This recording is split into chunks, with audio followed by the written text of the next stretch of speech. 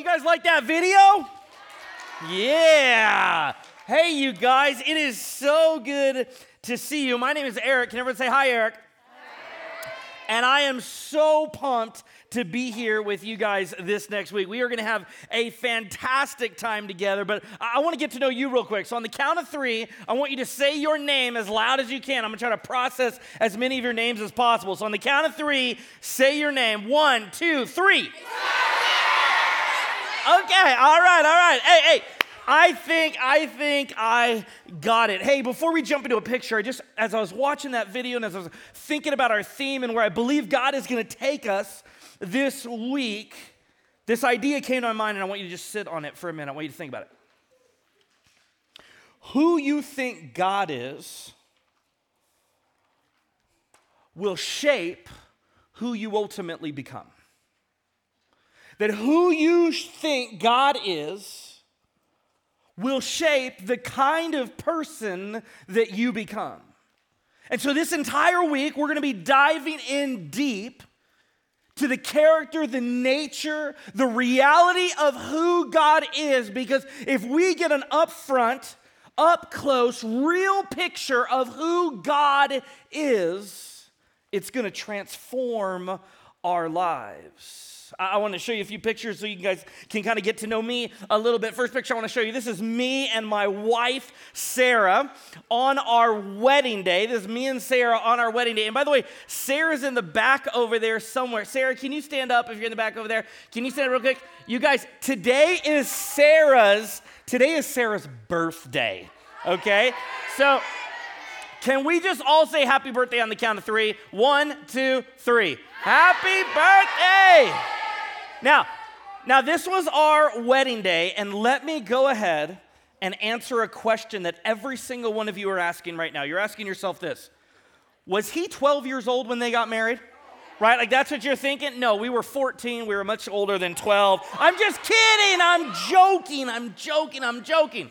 Well, after this, all of a sudden we had our very first child. This is Charlie when he was a baby. Now, here's the thing. This entire week, I'm going to ask you to be vulnerable. I'm going to ask you to open up with your teachers and your counselors and your friends in your cabin time. I'm going to ask you to be transparent. And so, yes, that is a grown man in feety pajamas. Anybody willing to admit you still think feety pajamas are cool? Where are my people at? Raise your hand. Those are my people right there. Those are my people. Feety pajamas are still very cool. Well, next, our daughter Brinley was born. This is Brinley. And I love this picture of Brinley. Because she's raised her hand, and Brinley has a deep relationship with Jesus. I mean, you'll see she's a little older now. She really loves Jesus. And so I kind of think this was like her raising her hands like in worship, like Waymaker came on, or like her favorite worship song came on. She raised her hand, or maybe she's just going, hey, it was me that farted. You know, I don't know what she's thinking, but it was probably one of those. All right, let's go to the next picture. Then we have Lila over here on the far right. We were taking some family photos over here, and the reason I love this photo of Lila is because Lila is having a near-death experience right now, okay? Lila's not sure she's going to survive this photo shoot. All right, let's go to, I think we have another picture. This is the rest. This is kind of all of us together. So my oldest son, Charlie, he's 9. Then we got Brinley, she's 8. We got Lila over here, who's 5. And then we got little Levi, who's 3. And this is our family, and we are so excited to be up here this week. I've got my parents back there, and so we are so pumped to be with you this week. Now, about a year ago, it was Tuesday night. I got home really late from work. And one of my jobs in our house is I'm the trash guy, okay? I take the trash out from the side of the house to the street. Do we have any of the trash people? Raise your hand if that's your chore at home, okay? So you're my people. So I get home super late. On Tuesday night, and I go to the side of the house, and it's pitch black. And I walk over to the trash can, and I grab it, and I start to walk with the trash can towards the curb. Now, as I'm walking with this trash can, all of a sudden, with my eyes forward and my hand back here, all of a sudden, I feel this furry thing crawl over my hand. And you guys, I lose it. I mean, I literally jump back. And I'm trying to figure out, maybe it was a mop, maybe it was a duster. I don't know what it was, but man, I was rattled. My heart was starting to beat. So I walked up to the trash can again, and I kicked the trash can. And when I kicked that trash can, you know what happened? A giant Godzilla-sized rat jumps out of the trash can. This thing, had just eaten a Chipotle burrito. I mean, this thing was huge. He jumps out of the trash can, and he looks at me, and we make eye contact. And I can't prove it to you guys. I can't prove it to you. But I think he said, "I'm going to kill you." Like, that's what I heard. That's what I heard in my heart. And so you guys, I ran upstairs, and my heart was beating so fast, and I woke up my wife, Sarah, and I said, "Sarah, put your hand on my chest." And she put her hand on my chest, and she felt it beating, and she said, "Oh, is your heart beating for me?" I was like, "No, I almost died. Are you kidding me?" And I tell her the whole story. Well, the next Tuesday, I get home late again, and I've got to take the trash out. So I walk over by the trash can, but this time I get this giant duster stick that we have, so I'm like 10 feet away from it, and I hit the trash can. And that Godzilla-sized rat, he grew 3 times. I mean, it's huge, right? He jumps out of the trash can again. We lock eyes. Can't prove it, but I think he said, "I'm going to finish what I started." Like, that's what I heard. And all of a sudden, this time though, he jumps out of the trash can. He starts running towards me, okay? If you've seen Jurassic Park, that's what it felt like, okay? That's just what it felt like. He's running towards me. I barely survived.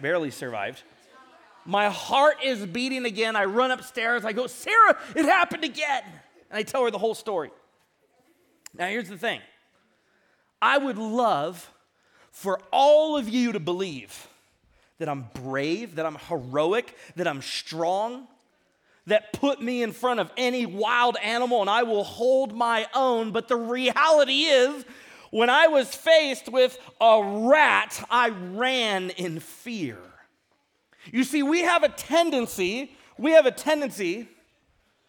to view too highly, to have a too high view of ourselves, and sometimes a really small view of God.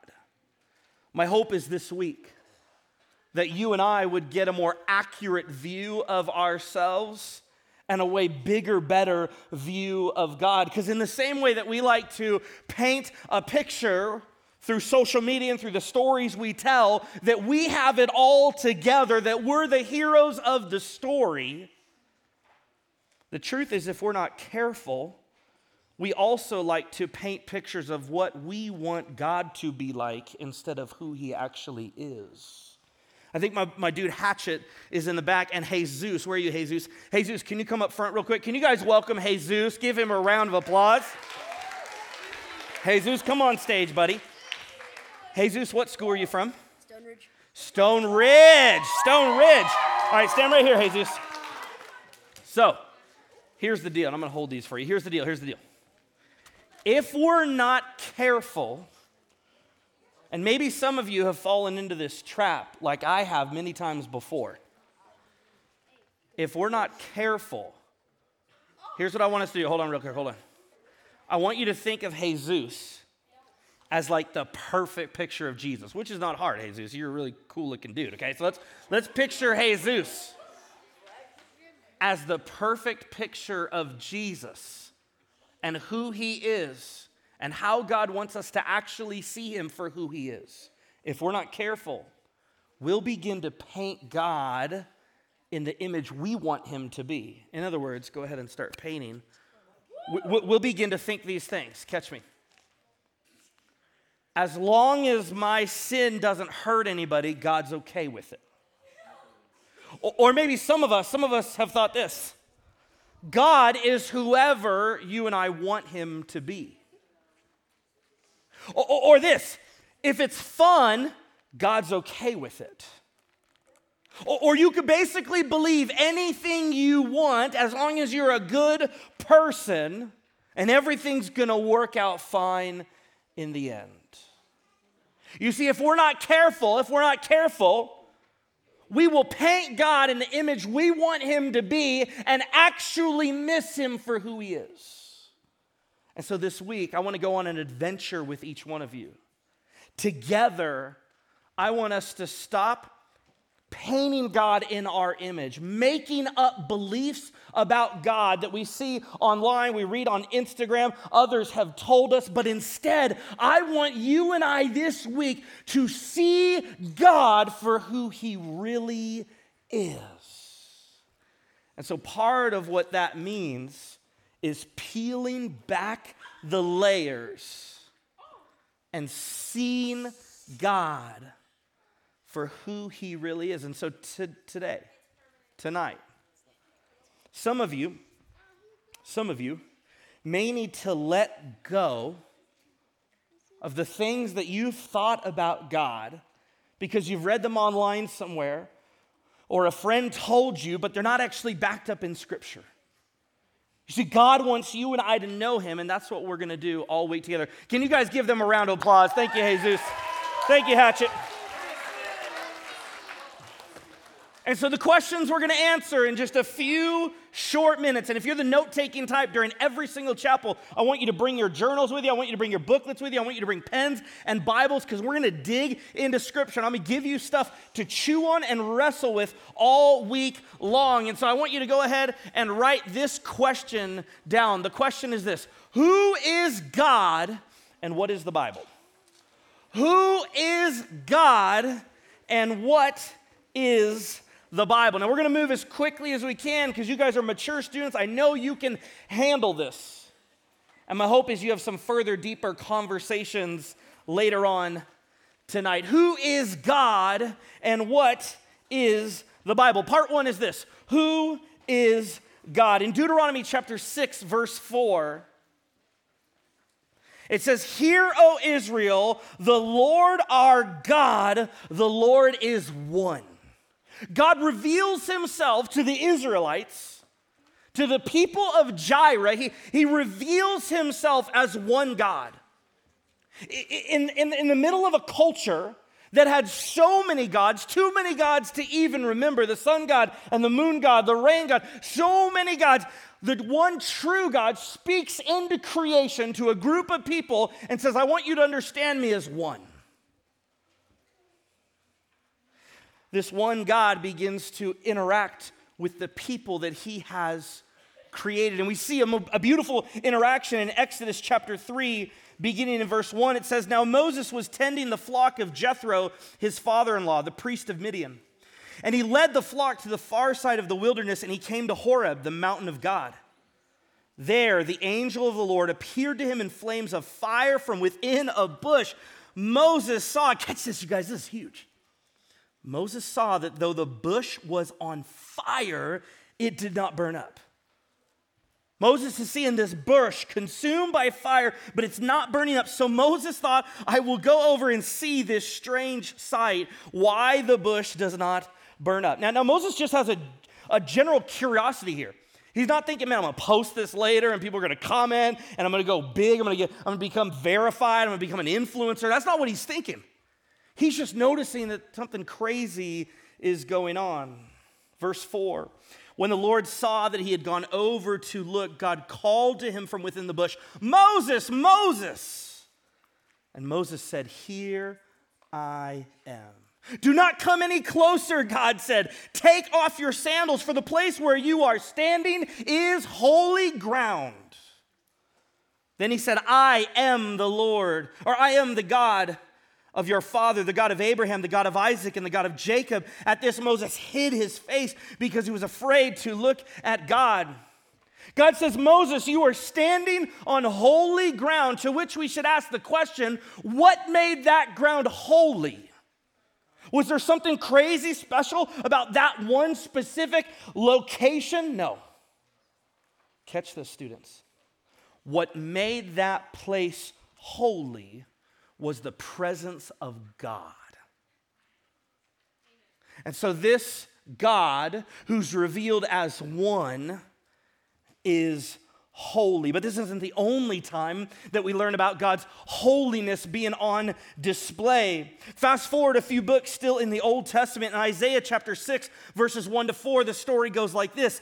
In the year that King Uzziah died, I saw the Lord high exalted, seated on a throne, and the train of his robe filled the temple. Above him were seraphim, each with 6 wings. With 2 wings they covered their faces, with 2 they covered their feet, and with 2 they were flying, and they were calling to one another, Holy, holy, holy is the Lord Almighty. The whole earth is full of his glory. And catch this detail. At the sound of their voices, the doorposts and the threshold shook, and the temple was filled with smoke. These seraphim, which means like these angels on fire, they are not just going, holy, holy, holy. They're like, holy! I mean, these angels are screaming at the top of their lungs. Have you ever been to a professional sports game, an arena where you hear the crowd roaring and going crazy? Imagine that to the nth degree. These angels are crying out, holy, holy is the Lord Almighty. This word holy in the original language, it's kadosh in Hebrew, and it means to be set apart, to be sacred, to be pure, to be wholly other. God is not just like our buddy or our friend, though he is a friend of sinners. And though he is relational, God is completely other. God is completely set apart. He is creator. We are creation. He is infinite. We are finite. He is perfect. We are imperfect. This holy God is set apart. In other words, God, as we see him in Scripture, God is before all things. He is the creator of all things. He is set apart from all things. He is relational. We can go that. He is relational towards all things. He is powerful over all things, and he is present in all things. Students, friends, the bigger your picture of God grows, the smaller your burdens and fears and worries and insecurities become. The bigger, the more powerful God becomes in your life, the more laser focused you become on following him.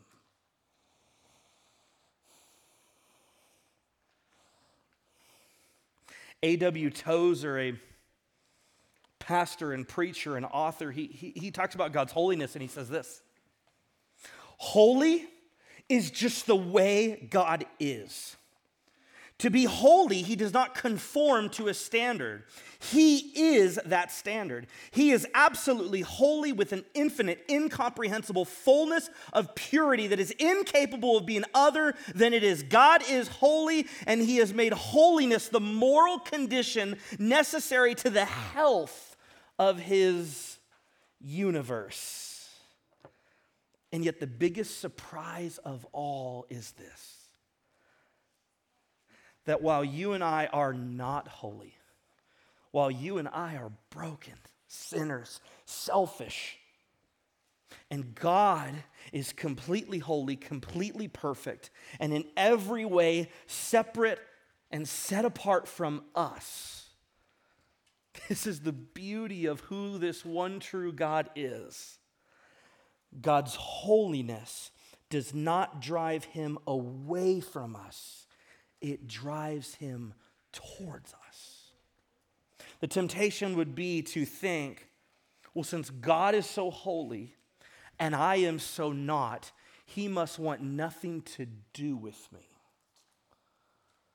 But what we're going to discover about this one true God all week long is that while he is completely set apart from us, while he is all-powerful and completely holy, and our sin must be dealt with, the pages of Scripture reveal a story of God where he is constantly running towards his people. In other words, God's perfection and his holiness and his power drives him to want to be in relationship with you.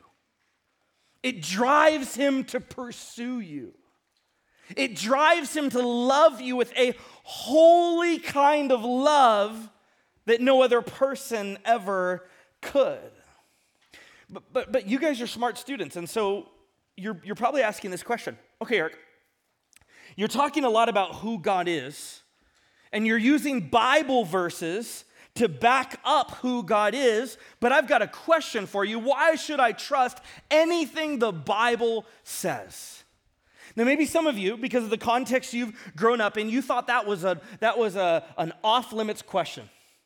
That you should never question the Bible, that you should never ask, man, should we really trust it?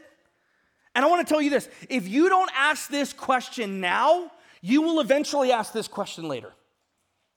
And if you don't deal with this question now, if you don't wrestle with the validity, the trustworthiness of God's word now, I fear that later on you'll say, you know what, those were some nice stories when I was in junior high, but I've moved on from them. And so I want to offer you a few thoughts, a few ideas on what the Bible is and why you can trust what it says about who God is. Because if you can trust what it says about who God is, then you can be in a right relationship with God. But otherwise, if you can't trust what the Bible says, then what you think about God and what I think about God and what they think about God, well, it's just up to each person. So what is the Bible? The Bible is this.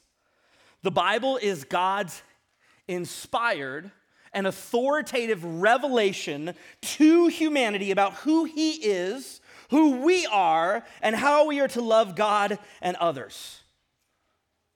It's inspired, meaning it's not just like any other book. It's authoritative, meaning it has authority over our lives, meaning what it calls sin, we trust is sin. What it calls good, we trust is good. And it's the revelation, it's the message. It's the exciting reveal about who God is. Primarily, this is what the Bible is. It's the story of who God is. But then the Bible also tells us who we are and what it means to fully live. And here's what's crazy about the Bible. The Bible was actually written over a 1,600-year time period using multiple genres with 40 diverse authors in various locations on 3 different continents, and the Bible tells one unified story, the story of God.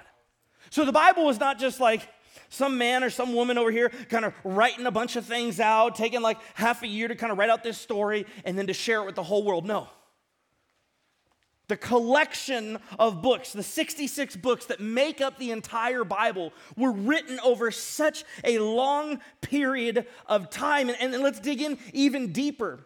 The word Bible literally means books or library of books. The Bible genres that I was talking about, they include history and poetry and story and wisdom and songs and prophecy and letters. There's 66 books in this Bible. 39 of them are in the Old Testament. That means things that happened before Jesus showed up. There's 27 of them that are the New Testament, which include the stories of Jesus and then what happened to his followers afterwards. And in between that time period is called the intertestamental period. There's about 400 years where the Israelites were waiting for their Messiah. They were waiting for their Savior. It was written on hillsides, in the wilderness, in cities, in dungeons, and palaces, on the continents of Asia, Africa, and Europe. And like I said, here's what's crazy. The Bible was written by 40 different people. Some of them were shepherds or poets or soldiers or scholars, servants, tax collectors, fishermen, entrepreneurs, and kings. And here's what's crazy about the Bible, y'all. Get this. In the year 1947, the oldest copies of the Bible that we had, the oldest copies of the Bible dated 900 AD. So as we looked at the copies from 900 AD to now, the current ones that we have, they matched. And you should be asking this question about the Bible.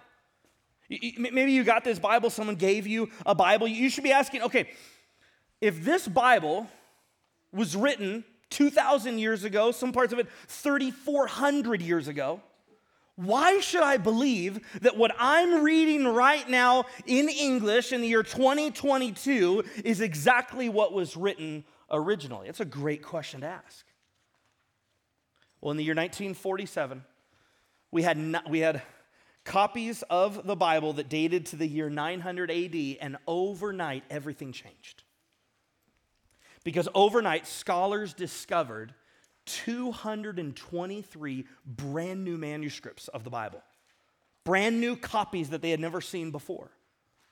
And once they dated these copies, they found that these copies, some of them, dated all the way back to the year 125 BC. In other words, overnight, our oldest copies got older by 1,000 years, and everybody was asking the same question. Will the copies from 125 BC match the copies we have in 900 AD? And here's what's insane. With a 1,000-year time period between them, the consistency between them was 95%. And that remaining 5% was like a missing dot on an I or a missing cross of a T. It had nothing to do with the message, had nothing to do with the historical details, that literally the entire Bible had been preserved with 1,000 years between them. This gives you and I confidence that what we're reading is what was originally written. Let's jump ahead to part 3. Part 3 is, how do we know that the Bible is true? Check this out. This is a biblical archaeologist speaking. He said this: of the hundreds of thousands of artifacts found by other archaeologists, not one has ever been discovered that contradicts or denies one word, phrase, clause, or sentence of the Bible, but always confirms and verifies the facts of the biblical record. So all of the crazy, specific, historical, geographic details that are included in the Bible, they consistently get validated and verified over and over again. Or how about this one? Did you know that the Bible contains 2,500 prophecies? A prophecy is a promise that God makes that he will fulfill. Of those 2,500, 2,000 of them have already been fulfilled. 2,000 of them have already happened. The chances of this, according to Hugh Ross, who's an astrophysicist, he said the chances of this happening are like 10 to the 20,000th power. It's unbelievable. Here's maybe 3 reasons real quick to consider taking seriously the Bible. Number 1 is this: the New Testament writers, they included embarrassing details about themselves. If the New Testament writers wanted to make up this story, were they're the heroes, why in the world would they include really embarrassing details like them falling asleep when Jesus needed them most? Or like Peter being called Satan by Jesus?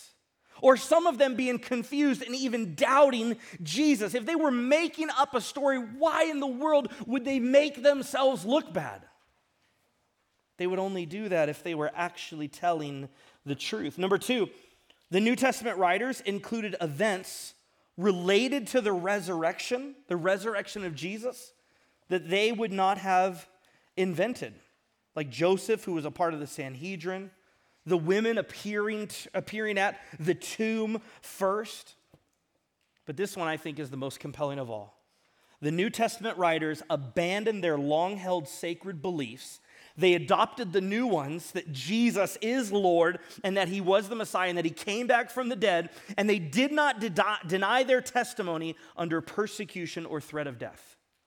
The disciples were living comfortable lives within a Jewish system, and then all of a sudden they saw Jesus come back from the dead, and they were willing and did give up all comfort.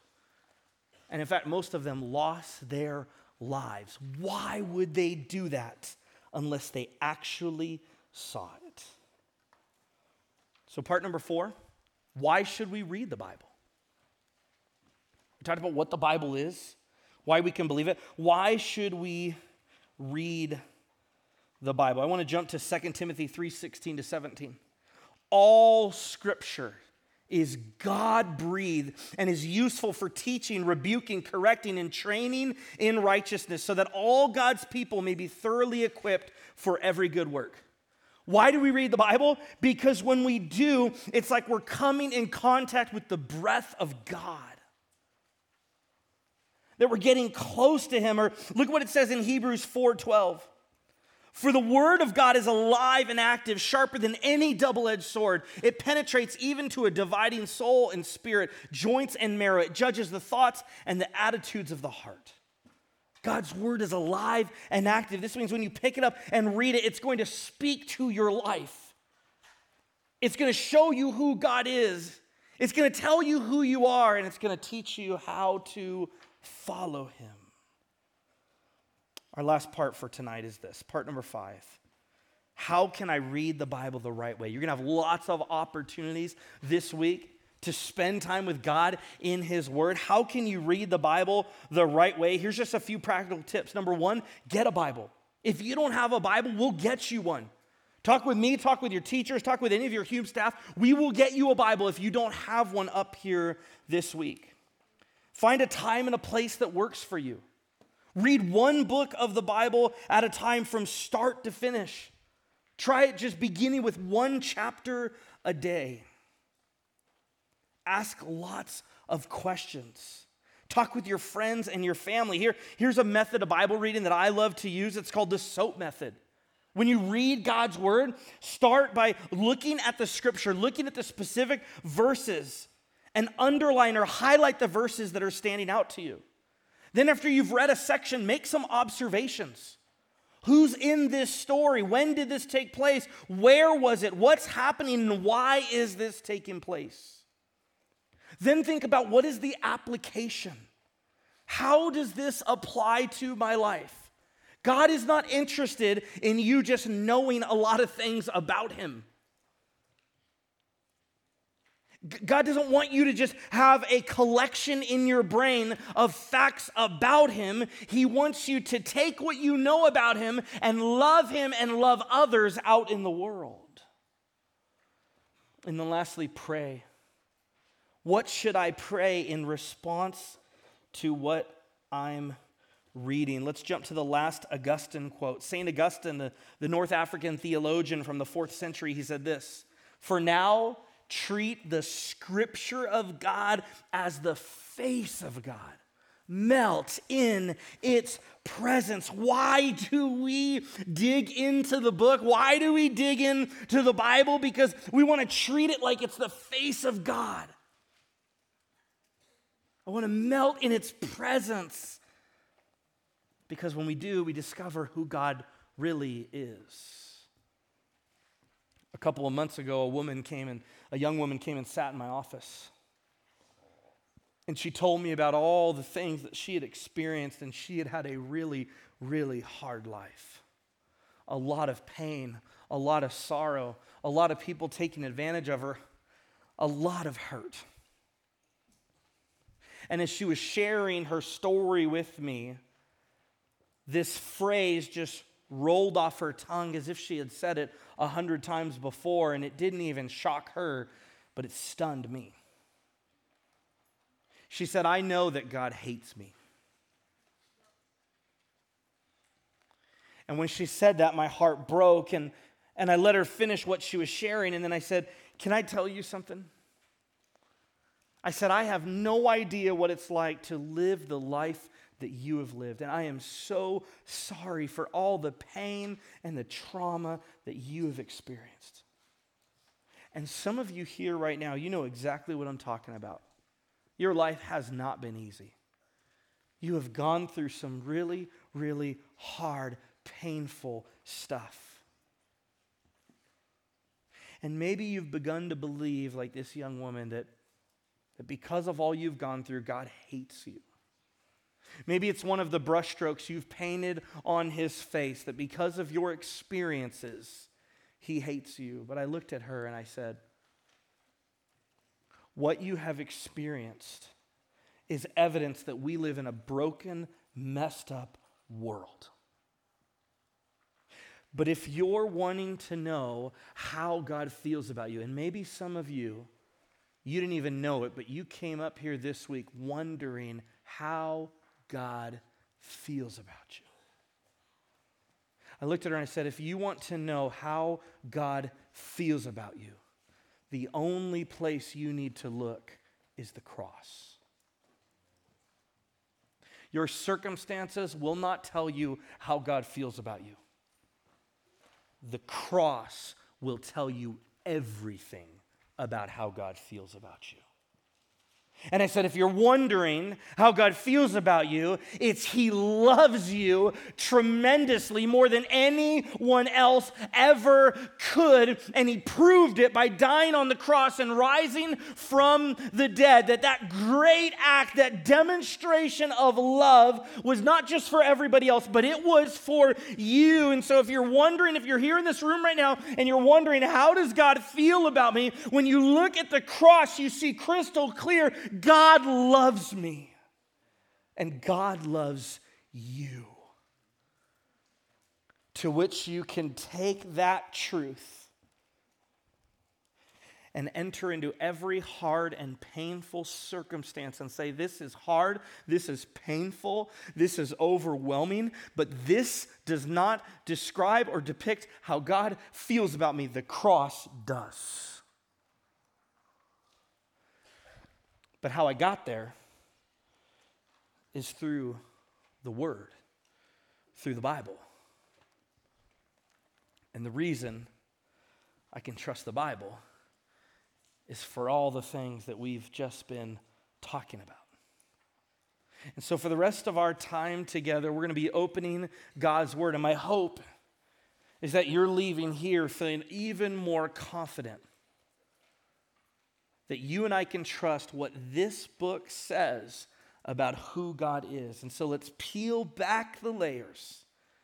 Let's open our eyes. Let's ask God to speak to us. And as we discover who he is, let's believe him and let's chase after him together. Let's pray. Heavenly Father, I thank you so much for every single student that you have brought here tonight. I thank you, God, that it is no accident they are here, that in fact you have been pursuing them their entire lives, whether they know it or not. And God, I thank you that your scripture, your truth can be trusted. That there's not a what's true for you is true for you, what's true for me is true for me, but there is your truth. And that you have revealed yourself to us. And so, God, would we peel back the layers? Would we put our brushes down? Would we stop trying to make you in our image? And instead, would we let you be who you are? And would we stand in awe of that? Because all of you loves all of us. And we love you. In Jesus' name we pray. Amen.